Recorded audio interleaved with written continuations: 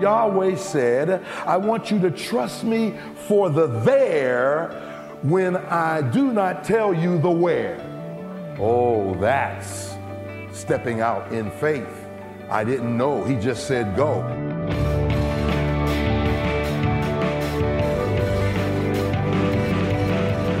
This is Treasure Truth with pastor and author James Ford Jr., senior pastor of Christ Bible Church in Chicago. I'm Steve Hiller, and glad that you've joined us as we continue to look at Hebrews chapter 11 today. Most of us are well aware that in that book of the Bible, and in that chapter specifically, the author of Hebrews is pointing out different characters in the Bible who really displayed remarkable faith. People like Enoch, people like Sarah, and like Abraham.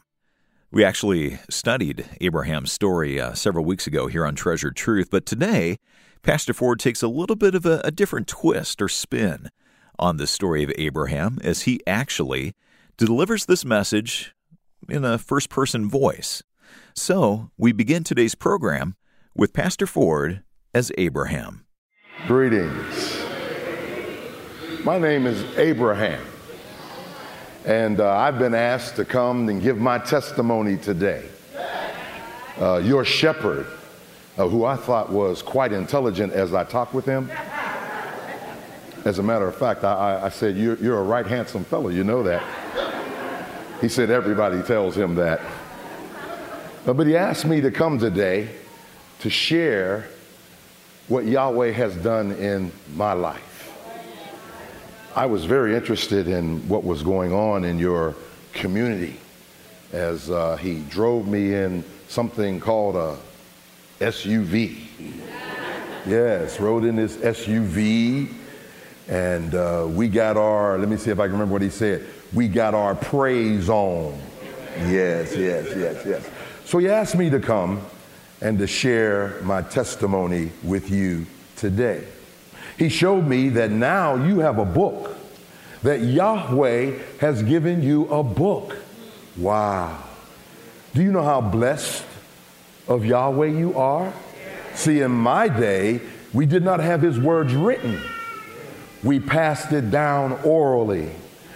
And so his word was passed down to me by mouth. And then I passed it down to my son Isaac by mouth. And then he passed it down to Jacob by mouth. As a matter of fact, as I understand it, I was long gone by then, but God's word didn't start to be written until the prophet Moses came on the scene. And now you have God's words in writing. Do you read it? His love letter to you. Your pastor said this. I told you he's intelligent. He said, when you open the Bible, God opens his mouth. And when you close the Bible, God closes his mouth. And so you ought to want to listen to God all the time. More than just a verse a day to keep the devil away, but read his love letter over and over and over and over again. You know why? Because God does not open his secrets to a Christian with a closed Bible. Well, he asked me to share my testimony. And I hear you've been studying about me in a book called Hebrews. I am the original one. I am the first but not the last. And so I need to tell you that you are a Hebrew because of me. I am Father Abraham, and I have many sons. Many sons have I, Father Abraham, and you are one. And so my journey is a long one, and I want to share it with you. He told me, take all the time that I need. No, actually, he told me that he only gives me a short period of time because that's all he ever takes. When I first met Yahweh, I was in Ur of the Chaldees. And here's what he said to me. He came to me as I was sitting on my veranda and sipping a Long Island iced tea, listening to GCI of Ur. Well, that was before I became a believer. And he came to me and he said, Abram, because that was my name then, Abram. And my name means father. And he said, Abram. And I knew that this was someone greater than I. And I said, yes. He said, I am the living God. And I said, well, in Ur, we have thousands of gods. Which one are you? He said, I am the true and living God. And something that he revealed to me about himself took root in my heart. And I began to know that there is no God but Yahweh, that he is Savior and he's God all by himself. And so I became a believer in that moment. And he said to me, he said, I want you to follow me. Go to the unknowable. Go to the place where I will show you. And I said, where is it? He said, I will show you. And so we packed up and we began to follow. And ultimately, I got there and I stepped out. And let me tell you, it was truly amazing. Let me tell you why. Because I was the first one that God had ever come and gotten from his place and took him to a place where he was going to start everything. And so he said to me, Abram, I want you to go to the unknowable. And that confused me, but I did it by faith. In other words, Yahweh said, I want you to trust me for the there when I do not tell you the where. Oh, that's stepping out in faith.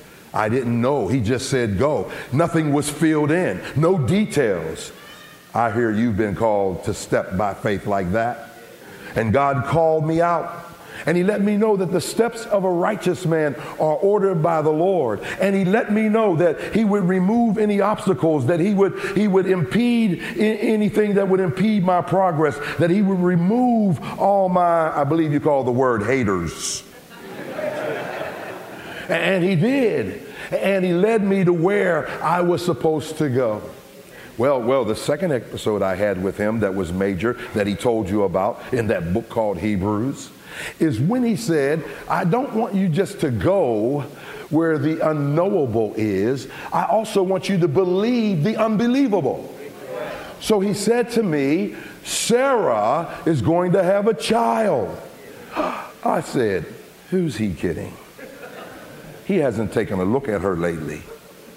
And he was saying, believe the unbelievable. That is, trust me for the what when you don't know the how.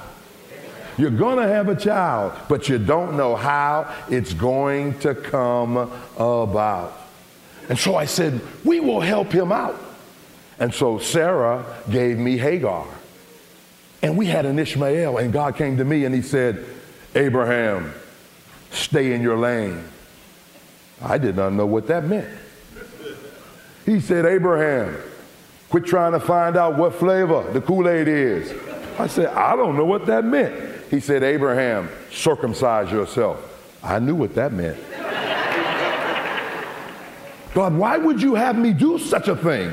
It's very painful. Well, he told me, Abraham, when you fail to obey me, what you produce is going to cause you problems even when you get back in fellowship with me.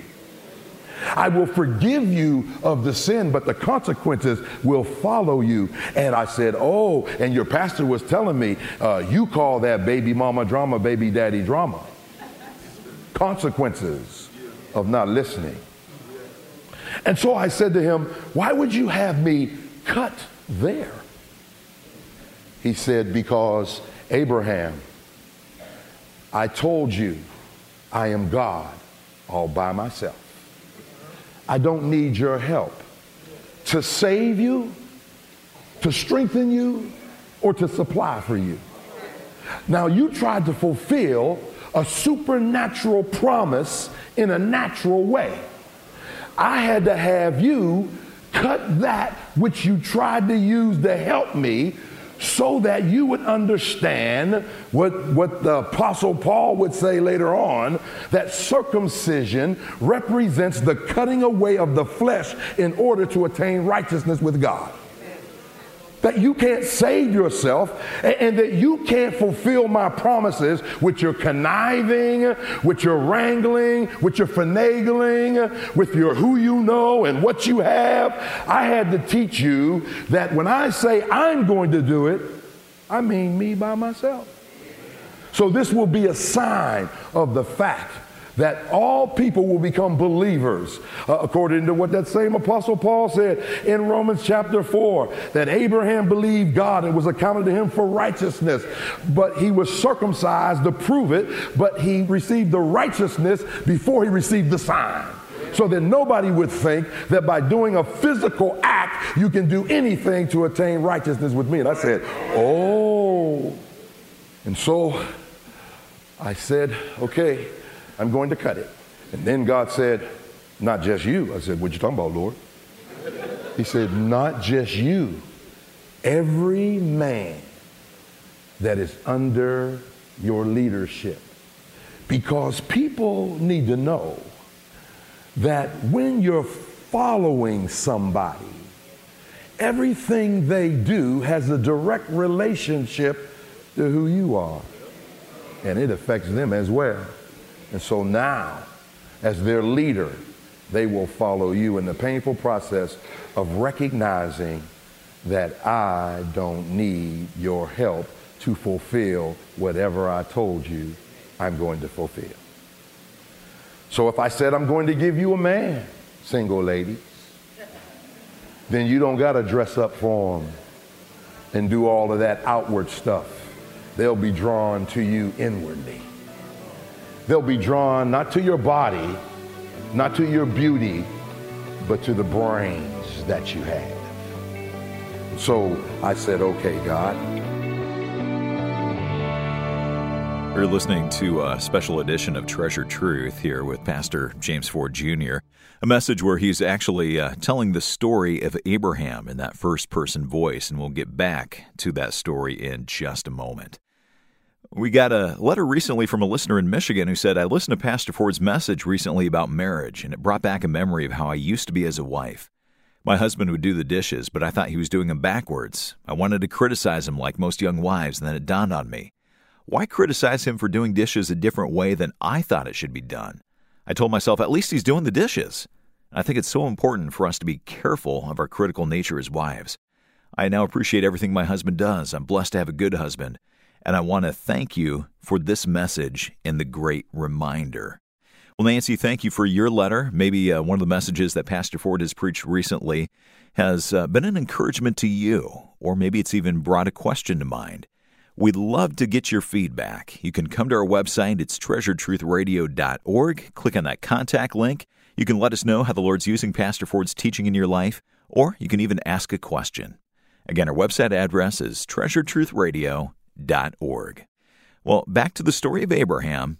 Once again, here's Pastor Ford as Abraham. Then this episode that he asked me to come and share with you, he said, share with them that third episode. Now you need to know that I wondered, because I am one who is seen as the pioneer of the faith. Well, what does that mean? God called me to go. I was the first one. I had to step out without any example. You know, there are some of you that God will call to a pioneering faith. He will call you to stay in the marriage even though you're headed for the divorce court, so you can be the first one in the family to say, we reached 25 years of marriage. God will want you to be the first. God will want you to be the first to hang in there despite the lack of funds, despite an inability to be able to comprehend the work. And God wants you to be the first in your family to graduate from college, or to graduate with a master's, or to get your PhD. God wants you to be the first. God wants you to be the first to be able to stand up and say, I'm not an alcoholic, I'm not a drug head, I'm not a crackhead like everybody else in my family. I made it. God wants you to be the first to say, nobody in my family ever had a business, but I have a business and God's blessing it. God is looking for somebody to be the first. The first. Well, God said, listen, I want you to go to the unknowable. I want you to believe the unbelievable. And then God said, I want you to do the unthinkable. Well, I was quite shocked, but I realized a faith that can't be tested is a faith that can't be trusted. But I wonder if you notice in my testimony, it starts off easier when you're a baby, and it gets harder as you become more mature. The tests have to become heavier in order for you to build your faith muscle. So to go did not affect me much at all. And to believe that Sarah could have a baby was quite pleasurable. But now, God, Yahweh, is asking me to sacrifice the promise that he gave me. He's asking me, is your faith strong enough to sacrifice to me the means of the bringing about of the promise of being a father of many nations? Because he changed my name to Abraham, father of many, when I wasn't the father of any. That shows you our God always looks at our possibilities and not our realities. I thank God for that. Because I am a rascal. I will lie in a minute. Now, why are you laughing? That's all I did. I just lied. And I began to realize, yes, God is saying, listen, do you trust me? And I said, yes, I do. I trust you. My faith muscle is being built. And I know this is the strongest test I will ever face. And God was saying to me, Abraham, and I was reflecting on what it meant for God to ask me in the context in which I was. You see, I was in Beersheba. He wanted me to go to Mount Moriah. That's 50 miles away. We only travel about 15 miles a day if we're traveling very fast, so it's a 3-day journey. But there in Beersheba, he asked me, Abram, offer up Isaac. He was asking me this, Abraham, do you love me as much as the pagans love their God? Because in those days, they had a bronze statue. They worshiped Moloch where I lived. And Moloch was a big god with bronze hands. His hands were always out. And he wanted to receive their firstborn child. And they would take that child and they would heat up the hands of Moloch. And they would place that child into the heated hands of Moloch only to see him burn up. Child sacrifice. And God was saying, Abraham, do you love me as much as the pagans love their God? You say I'm the true and the living God. You say they all have false gods, so you ought to be a better servant than me than they are to their God. All right. Are you, Abraham? I was talking to your pastor. I told you he just amazed me with his intelligence, his rhetoric, his ability to articulate, and his oratorical skills just mesmerized me. I said to him, what kind of gods do you have today? He said, Abraham, I'll tell you. We have Jehovah's Witnesses who are not really Jehovah's Witnesses at all. And they spend 15 hours a week going door to door telling people about a false God. And he asked me, would you ask my people as you share your testimony, how often do you witness? He also told me about some people called black Muslims that this guy, Louis Farrakhan, said he's the savior for today. And they pray 5 times a day, turning to face Mecca. He asked me to ask you, how often do you pray? He said that Mormon young people must give 2 years of their life in service to their Mormon God before they begin their vocation. He even told me about a basketball player who turned down a $7 million contract because he had to fulfill his 2 years. He asked me to ask you, do you give service like that to your God? He told me about some folk called Moonies, who every member must raise for the organization $250 a day. Do you have the same kind of devotion to your God that a pagan has to theirs? You know, Moloch always has his hands out. And that's how you tell the difference between Yahweh and false gods. I was watching that thing, what do you call it? TV. And I heard these guys, and they were always saying, give me, give me, give me, give me, give me, give me, give me, give me, give me. And I knew, I said, they don't know Yahweh. They're asking people to always give to them. Yahweh is a giving God. And then he told me about Jesus, and I said, I already know him. He said, how do you do? I said, I'll tell it in my testimony. But he's a giving God. He's God in the flesh. And what did he do? He gives, he gives. He's the gift that keeps on giving. And so he gave away the glories of heaven for a meager existence on earth because he's a giving God. He gave his deity to humanity because he's a giving God. He gave up the glories of being worshiped by the angels every day as they cry out antiphonally, holy, holy, holy, Lord God Almighty, who is, who art, who is to come. And they're talking about Yahweh, Jesus. And he gave that up to be condemned. He came into his own, and his own received him not. He gave his back to a cat of nine tails for our sins. He gave his side to a spear. He gave his head to a crown of thorns. He gave his mother to John, and John to his mother. He's a giving God. He gave his purity for our sinfulness, clothed us in his righteousness. He gave his body to a tomb and was there for 3 days. And he gave his spirit to God who sent it. And then finally, he got up on Sunday and he gave us eternal life because of his shed blood. He's a giving God. Pastor James Ford Jr. playing the role of Abraham. Well, you're listening to Treasured Truth, and if you want a copy of this program, you can come to our website, treasuredtruthradio.org. Well, in the spirit of Thanksgiving week, we'd like to thank our family of monthly partners who have been giving so generously over the past years and continue to do so. We're constantly receiving feedback from our listeners, how God is using programs like Treasured Truth to reach them wherever they're at.